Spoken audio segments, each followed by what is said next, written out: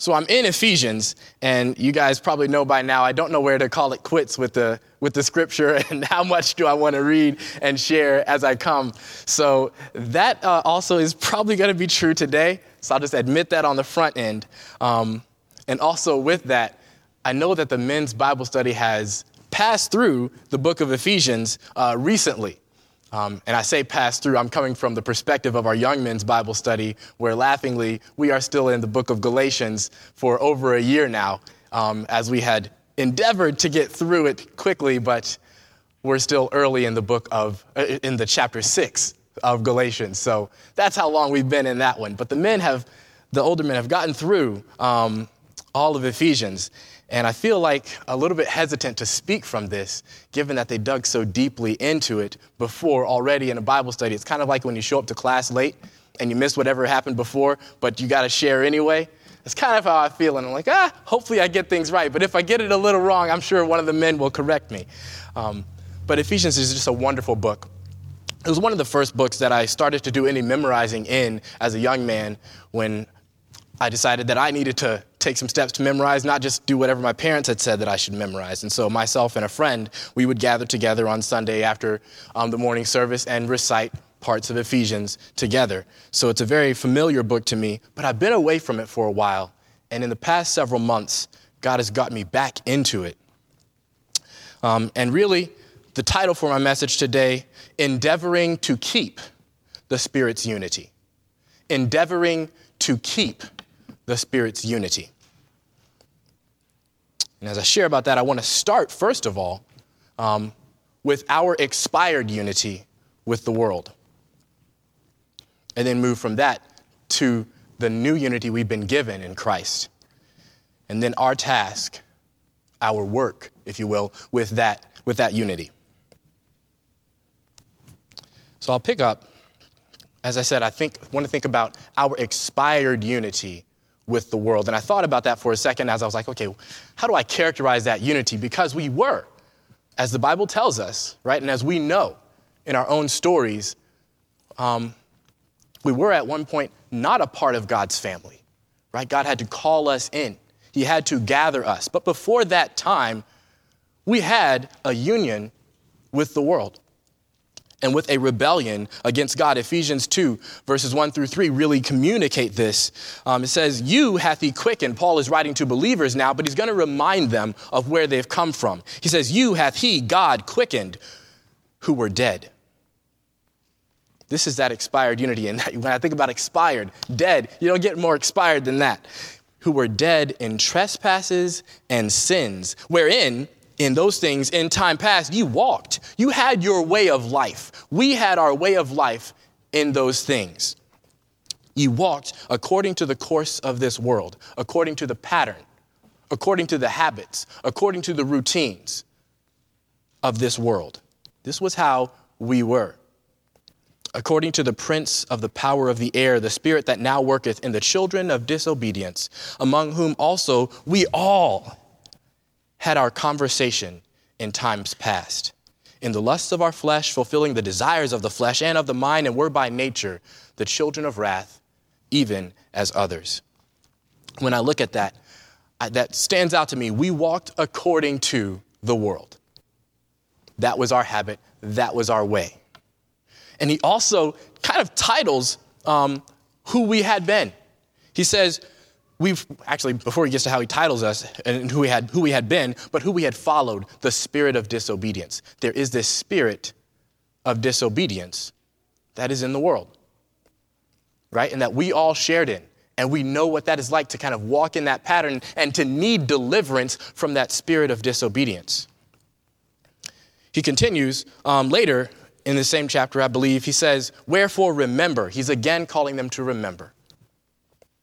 That ye being in time past, actually I think this is from chapter 2, Gentiles in the flesh, who are called uncircumcision by that which is called the circumcision in the flesh made by hands. Now, Paul, in writing to Ephesus, he's specifically writing to people who had been Gentiles. And so for them, in a very real way, that had been the title that they had received, uncircumcision, by those who were Jews, by those who were of the circumcision. So that's their specific kind of story for them as Gentiles and where they came from in being in the presence of some Jews. He says that at that time you were without Christ, being aliens from the commonwealth of Israel and strangers from the covenants of promise, having no hope and without God in the world. Look at how he titles how we had been and the characterization of our condition when we were in that old unity. Not only does he say without Christ, but he titles who we had been aliens. Aliens. Not little green men, aliens. But really and truly like outsiders from the kingdom of God, not belonging to God's kingdom, aliens. And get the idea and the picture of separation. Not only aliens, he says strangers, another picture of separation. Strangers. As kids often say, stranger danger. We were strangers, and indeed a danger. And Paul knows something about being a danger to God's kingdom. Right? When he walked according to the pattern of the world, he specifically was endangering the people of God and God's work. And Jesus had to stop him. He calls us strangers from the covenants of promise. And he also characterizes us with this, having no hope. None. No hope. What a situation to be in. No hope and without God. That's our expired unity. A unity that is defined by no hope, a unity that is defined by separation from, without God. That's our expired unity, and thank God that it's expired. But as I was thinking about that, I thought back to a meal that Abby and I shared last week after church. We went out to eat at a local place, and while we were there were several people who were there, and they had a bar somewhat nearby, and there were people who kind of were generally frequenting the bar. And as I was sitting there with Abby and we were talking and we were just kind of noticing conversation and some habitual customers who just went to the bar and they just kind of sat there. In fact, there was a guy who, when we walked in, he didn't know me, I didn't know him, but he acted like he knew me. And I said, I think he's been loosened up a little bit. But as we were sitting there, we were just noticing who was coming in. And it was clear, like we had just come from church. But I just asked Abby, I said, what would our life look like without Christ? What would our life look like? And we're sitting there, and as we're eating, we just began to kind of count up the different things that would be different in our life, right? We know the things that we believe. We know the salvation that we've been called to. And that gift of salvation that we would not enjoy apart from Christ. So we thought about that. But there goes with that salvation, hope. There goes with that salvation, purpose. There goes with that salvation, a lot of things. And as Abby and I just began to list them off, we were reminded and thankful that that old unity we had with the world indeed is expired. And specifically, it was expired when Christ died on the cross, and we then put our faith in him. But it's good for us to remember, as Paul reminds this church at Ephesus, you were at one time strangers. You were without hope. You were aliens.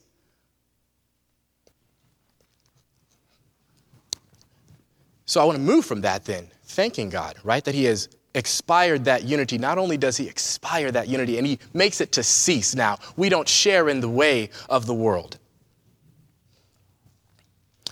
He gives us a new unity after his Spirit. So I want to talk about that for a moment. And there's a lot of scriptures for that, and I want to really kind of dig into Ephesians 1 and 2 as God shows us and as Paul points out for us and really highlights or magnifies what God has done.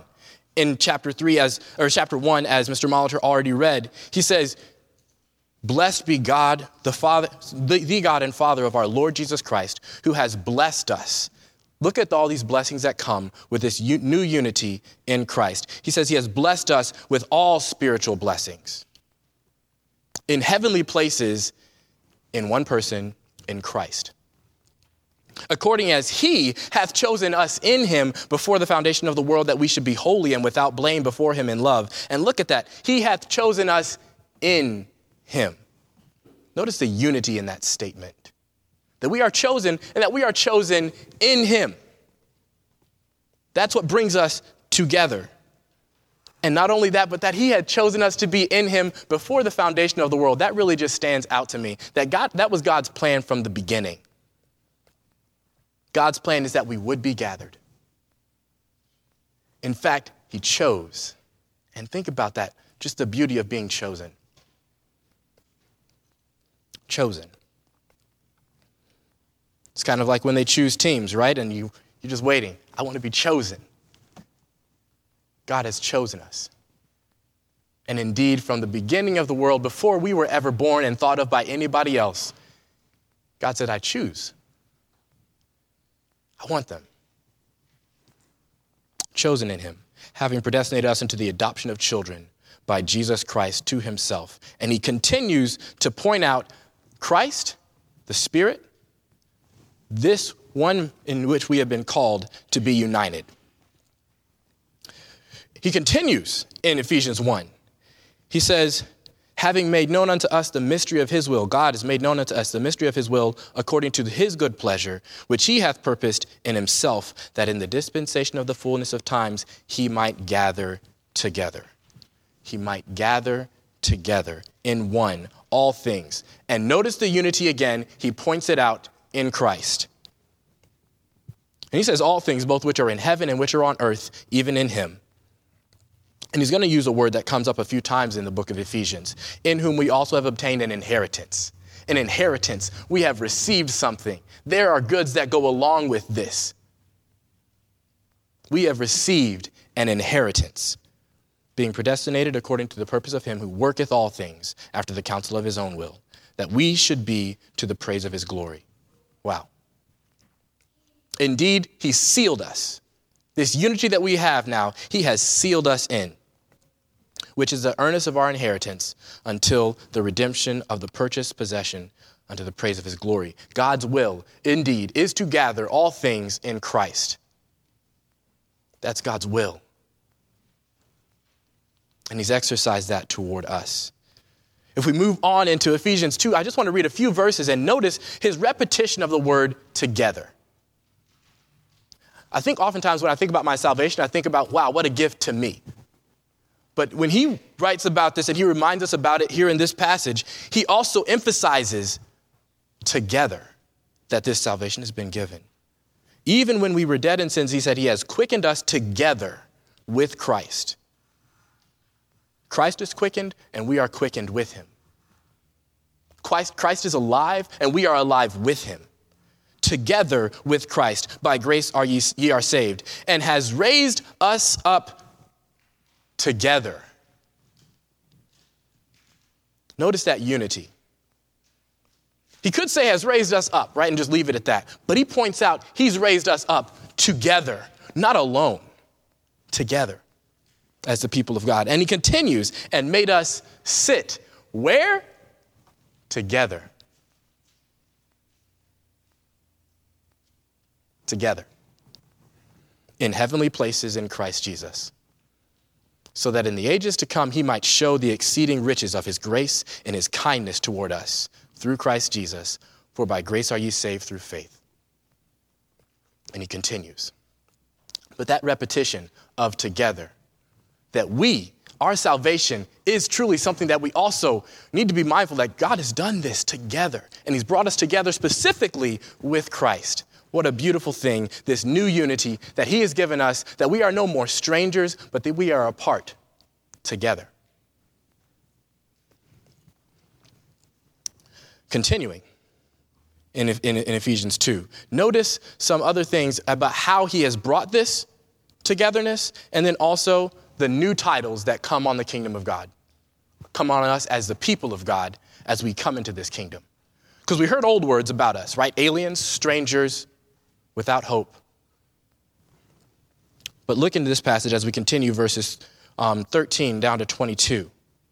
He says, but now in Christ Jesus, ye, who were sometimes afar off, are made nigh near, close, gathered by the blood of Christ. That's how. For he is our peace, who hath made both. And when he says this, he's talking about Gentiles and Jews. Remember, in the context of Ephesus, these people were Gentiles and they had been separated from the people of God, the Jews. And he says here, look, Christ has made both Jews and Gentiles one, and hath broken down the middle wall of partition between us, having abolished in his flesh the enmity, even the law of commandments contained in ordinances, for to make in himself of twain one new man, so making peace. And we could go into that in all of the ways in which that is pictured in the temple of God, in the actual tabernacle, right? But I don't have time to dig into all of that right now, and I believe our pastor and others have already done some of that work, but I want to just point out again that Christ is bringing us near and together, and those things that separate, he has removed in himself. It says that he might reconcile both, verse 16, unto God. Both needed to be reconciled to God. Both needed a relationship fixed with God, the Jews and the Gentiles. All of us needed reconciliation to God, and Christ did that in one body by the cross, having slain the enmity thereby, and came and preached peace to you which were afar off, and to them which are nigh. That through him we might both have access to one Spirit. Notice here's where he's going to start to give us some new names, some new titles, not aliens and not strangers anymore. Through him we both have access by one Spirit unto the Father. Now therefore ye are no more strangers and foreigners, but what? Fellow citizens. Fellow citizens. That's a new title right there. With the saints. So specifically, that's another new title right there. Saints. And of the household of God. What a new title. Of the household of God, and are built upon the foundation of the apostles and prophets, Jesus Christ himself being the chief cornerstone. He's giving us a picture now of the household of God and the people of God as a building. And at the very foundation, the weight of all of this house depends upon the chief cornerstone. And again, he identifies him, Jesus Christ. That's who we are built upon. And he says, in whom all the building fitly framed together, brick upon brick, right, groweth unto an holy temple. New title, holy temple. That's our title. And that's a title we don't hold individually. That's a title we hold together. Holy temple in the Lord, in whom ye also, and I want you to capture this and to think about this, in whom ye also are builded together. There's that word again. Build together. Why? For an habitation of God through the Spirit.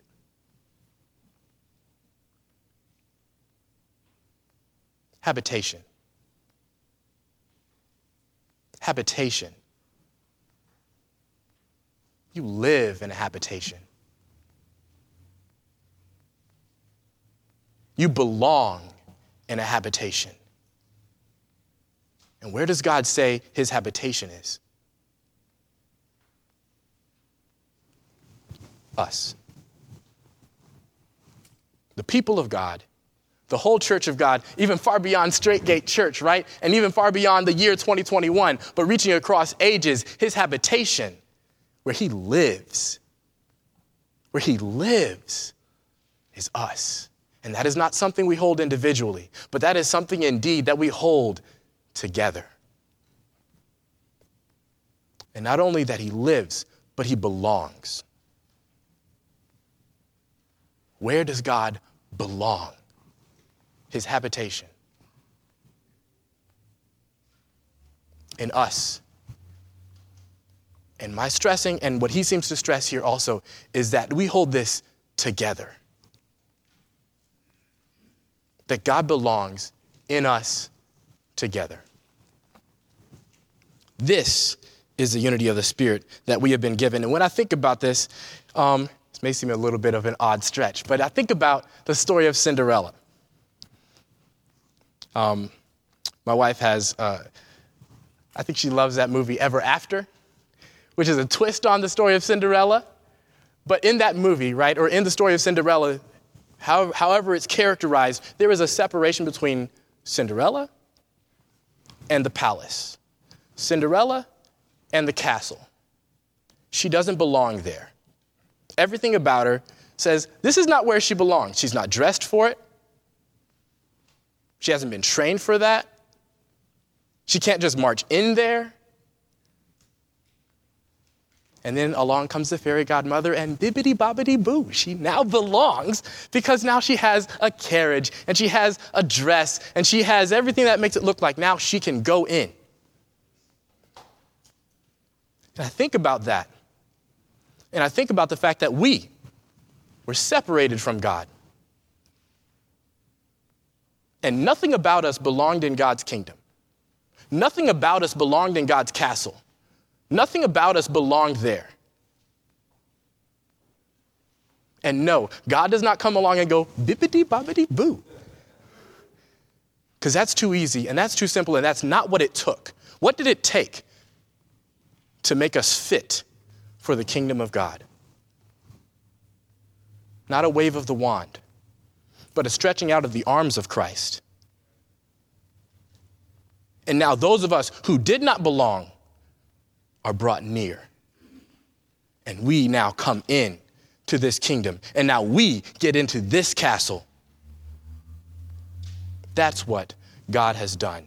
And he has brought us together and made us sit together in heavenly places. We have been made nigh. Indeed, now no longer strangers, now no longer aliens. Indeed, we are fellow citizens. And as we think about that, then I want to come to what is our work? Because I want to spotlight specifically that last passage that Mr. Molitor read for us. I, therefore, the prisoner of the Lord, beseech you. I'm asking you. I'm not only asking you, I'm urging you.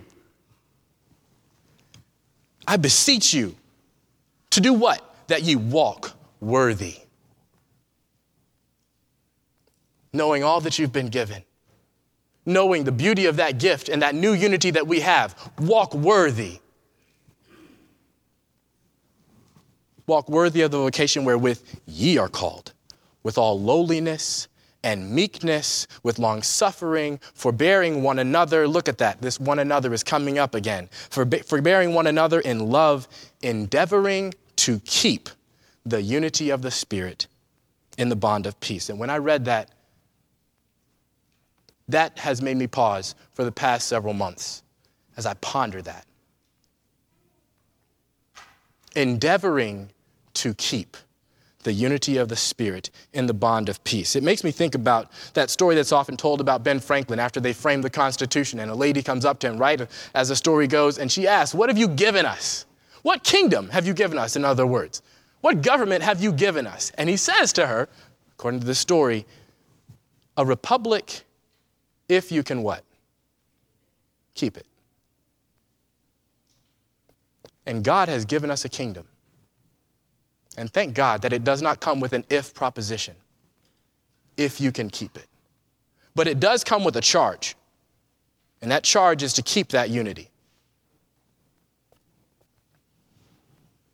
It comes with a charge, not a condition. God's kingdom, thankfully, does not depend on my action. It's on a sure foundation, and that foundation is Jesus Christ, and that work is done, and nobody tears that work apart. It's not his kingdom if I can keep it. Christ has kept it. But I do have a charge myself.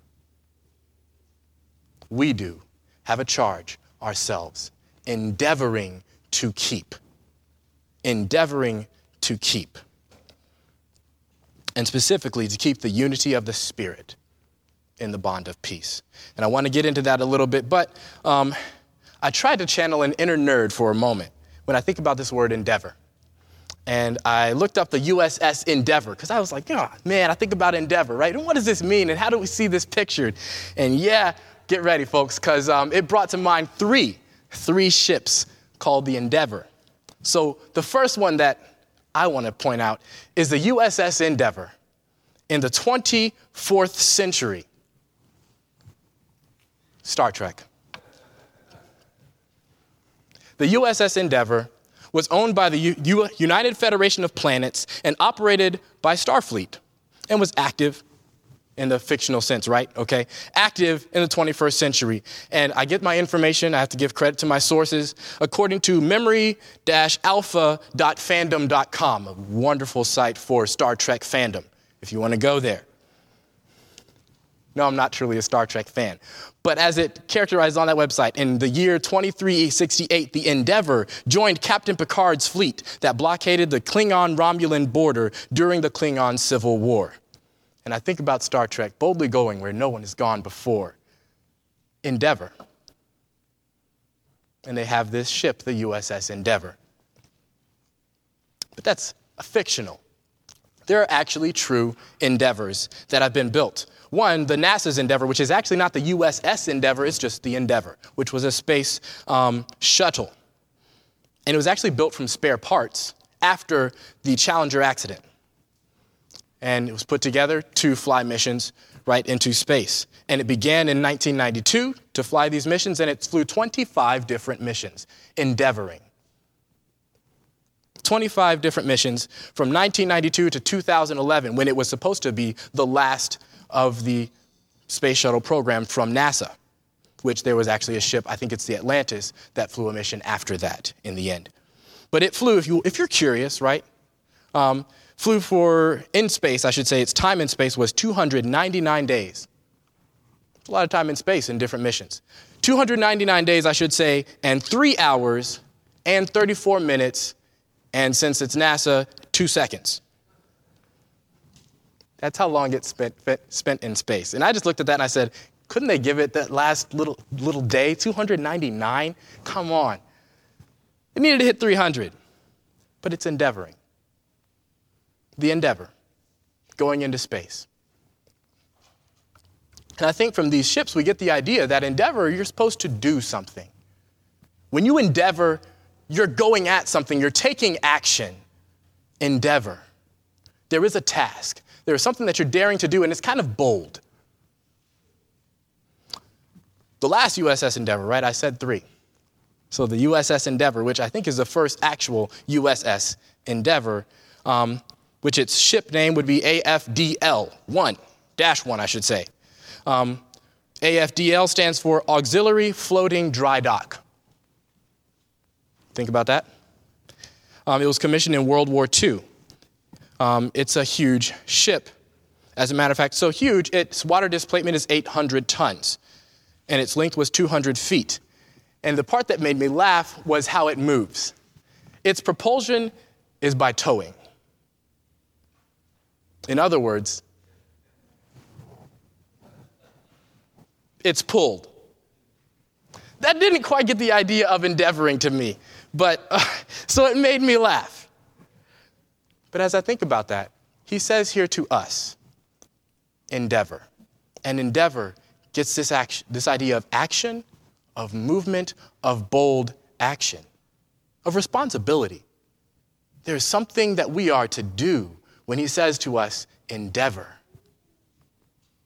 Just as we get a picture of wow when we think of the Endeavour out in space, just going out and exploring. There is this that for us is an action. Endeavor to keep. And so when I think about that, I ask, what is that work that we are to do? What is our task? What does that look like? And I see several things in Ephesians that he points out that I want to bring to our attention also. Paul, 1, gives us a picture of this in his own action. Endeavor to keep the unity of the Spirit and the bond of peace. Look at Ephesians chapter 1, verse 15 through 19. Paul, when he's writing to them, he says, after I heard of your faith in the Lord Jesus and your love unto all the saints, I cease not to give thanks for you, making mention of you in my prayers. Is it not endeavoring when Paul prays for the people of God? Is that not endeavoring to keep the unity of the Spirit?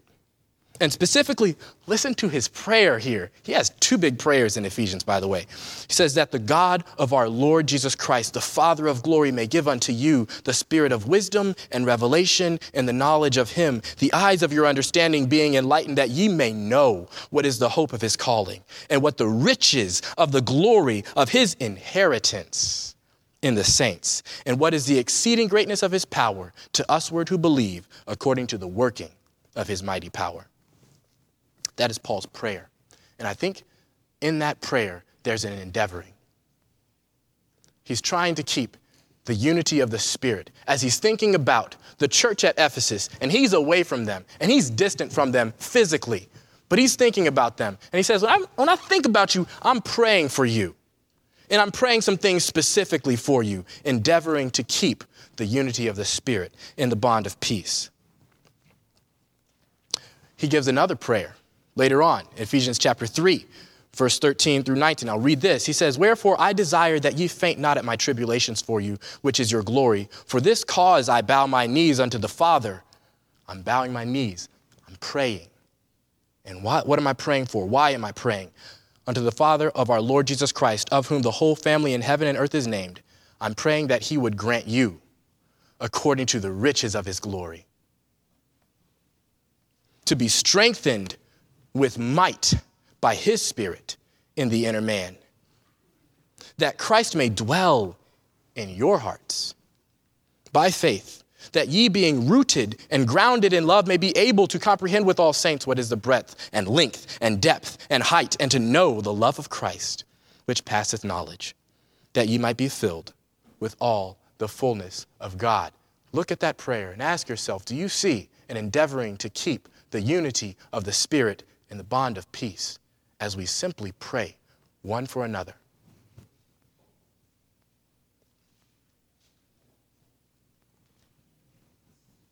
So what does that endeavoring look like? I do believe it looks like praying for one another. And not just for our physical condition, but also for our spiritual state, and to enjoy the riches of God in Christ. It looks like more. He also says in the book of Ephesians, when he writes about the Gentiles and how they've been called in to be fellow heirs in Christ of the same body, he says of himself, whereof I was made a minister. His work, his task, Paul. He says, I was made a minister according to the gift of the grace of God, given unto me by the effectual working of his power, unto me who am less than the least of all saints, is this grace given, that I should preach among the Gentiles the unsearchable riches of Christ, and to make all men see what is the fellowship of the mystery, and from the beginning of the world that hath been hid in God, who created all things by Christ, to the intent that now unto the principalities and powers in heavenly places might be known by the church the manifold wisdom of God, according to the eternal purpose, which he purposed in Christ Jesus our Lord, in whom we have boldness and access with confidence by the faith of him. Wherefore I desire that ye faint not at my tribulations for you, which is your glory. He's in trouble. He's in tribulations. He is laboring. And why is he doing this? For them. Endeavoring to keep the unity of the Spirit in the bond of peace. What does it look like to endeavor? It means, yes, giving ourselves for one another in that work that God has called us to. He goes on. It's not just about Paul, right? He's going to point it to them. Listen, in Ephesians 4, verses 11 through 16, he says, he gave some apostles, God has given some apostles and some prophets and some evangelists and some pastors and teachers for the perfecting of the saints. And you could continue down the list, as Brother Molitor even pointed out to us this morning. There are so many tasks that we are called to do that maybe some won't ever even know. But God has given them into the church. Why? For the edifying of the body of Christ. Actually, he says, for the perfecting of the saints, for the work of the ministry, for the edifying of the body of Christ. Endeavor to keep the unity of the Spirit. And he says, not only that, he says, till we all come in the unity of faith, of the faith of the knowledge of the Son of God, unto a perfect man, unto the measure of the stature of the fullness of Christ, that we henceforth be no more children tossed to and fro. And as I go into that, I think about what he's saying here when he says, endeavor to keep the unity of the Spirit in the bond of peace. The verse that comes directly after that,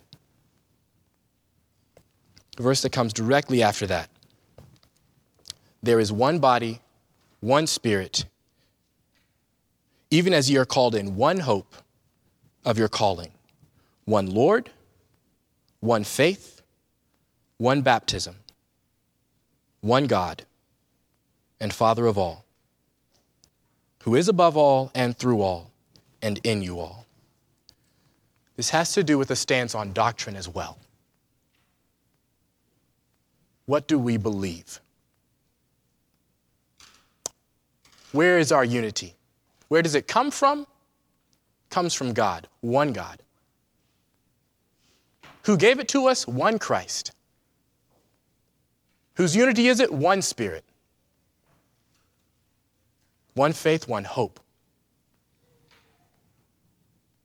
And that's important for us to hold on to endeavor to keep that faith.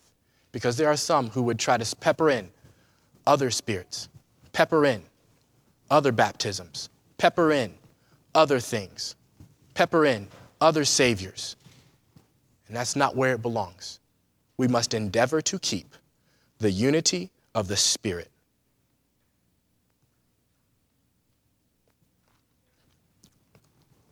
That we henceforth be no more children, tossed to and fro, and carried about with every wind of doctrine, by the sleight of men and cunning craftiness whereby they lie in wait to deceive, but speaking the truth in love. And when he says speaking, it has the idea there that someone is hearing. There's a together. Speaking the truth in love may grow up into him in all things, which is the head, even Christ. Wow. So it does have to do with ministering to one another. And then, as I'm beginning to close up my third point, it also has to do with how we behave toward one another. So not just praying for each other, not just ministering to each other, but simply how we walk toward each other. I mean, the book of Ephesians, when we think about it, right, you get to chapter 5 and 6, and he breaks it down very particularly for specific people. He says, but ye have not so learned Christ, if so be that ye have heard him and have been taught by him, as the truth is in Jesus, that ye put off concerning the former conversation, the old man, which is corrupt, according to his deceitful lust. And he lists some of these deceitful lusts, right? And then he says, put away lying, speak every man truth. That's how we behave toward one another. For we are members one of another. He keeps pointing out and he keeps connecting our actions with our togetherness. He says, be ye angry and sin not. Let not the sun go down on your wrath. Neither give place to the devil. Let him that stole steal no more, but let him labor. Why? Working with his hands the thing which is good, that he may have to give to him that needeth. The focus on others. Let no corrupt communication proceed out of your mouth, but that which is good to the use of edifying. Edifying who? Those that hear, that it may minister grace unto the hearers, and grieve not the Holy Spirit of God. Endeavoring to keep the unity of the Spirit. And how do I do that practically? It also means that my communication should not be corrupt when I communicate with you, when we communicate with each other. Don't grieve the Holy Spirit of God, whereby ye are sealed unto the day of redemption. Let all bitterness and wrath and anger and clamor and evil speaking be put away from you with all malice, and be ye kind one to another, tenderhearted, forgiving one another, even as God, for Christ's sake, hath forgiven you. Endeavoring to keep the unity of the Spirit. What is our task day by day? No corrupt communication. Put away anger. Put away malice. Stop speaking lies. Speak truth. Endeavor to keep the unity of the Spirit in the bond of peace. And this idea of endeavoring to keep, makes me think about this idea of retaining. Retain, you hold on to something. I had braces once upon a time as a kid in my mouth, which was very crooked.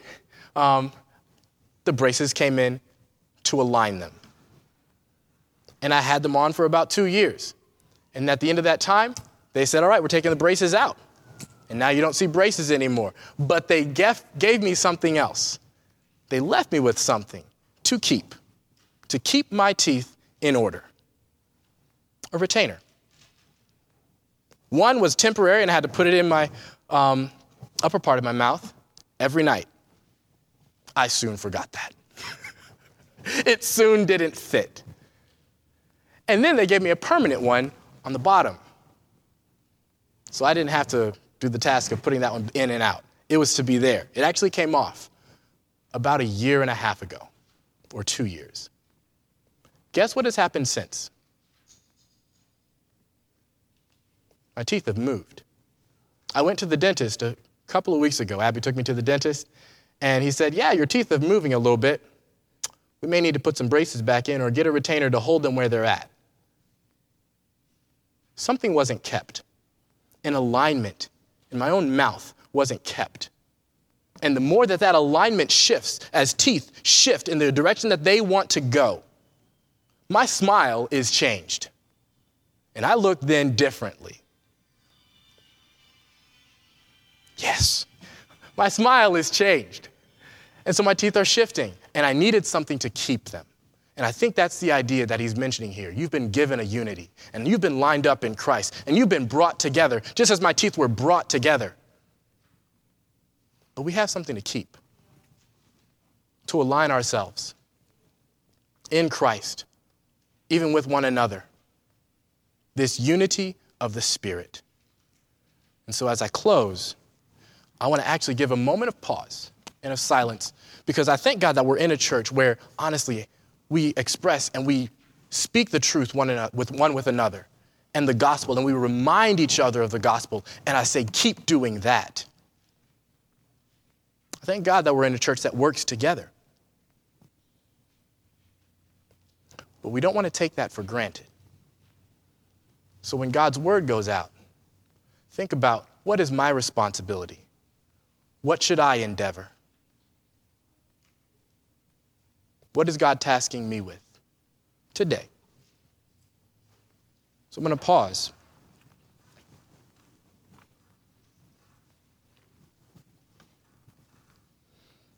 And as you just turn your hearts to the Lord and talk with him. Is there someone you need to be praying for? Let God speak. Is there someone that you need to be expressing and saying, for this reason, I bow my knees, for this person, for this group? Is there someone you need to be ministering to? Is there a ministry you need to join? He has placed you in the church, us in the church, together, till all are brought together in the unity of Christ. Is there a way in which we are behaving one toward another that we need to change, or I need to do more of something? Be kind one to another.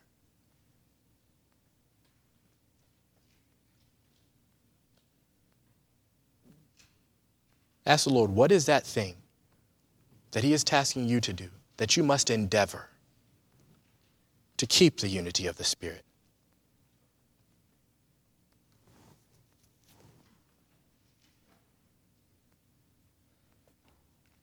I'll go ahead and now and close in prayer, after which then we will be dismissed.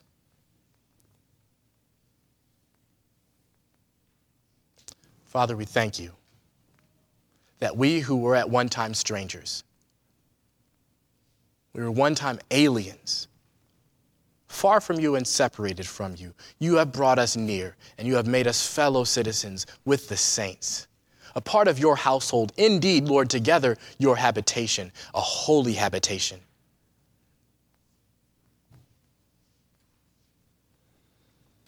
And Father, we have a need to know what our work is as we endeavor to keep the unity that you have given us in the Spirit in the bond of peace. I pray that you would speak with each and every one of us so that we may go from here endeavoring. Fill us with your Spirit, Father. Thank you so much for your word that is so rich, and thank you for your gift of salvation and for the inheritance you have given us. In Jesus' name, amen.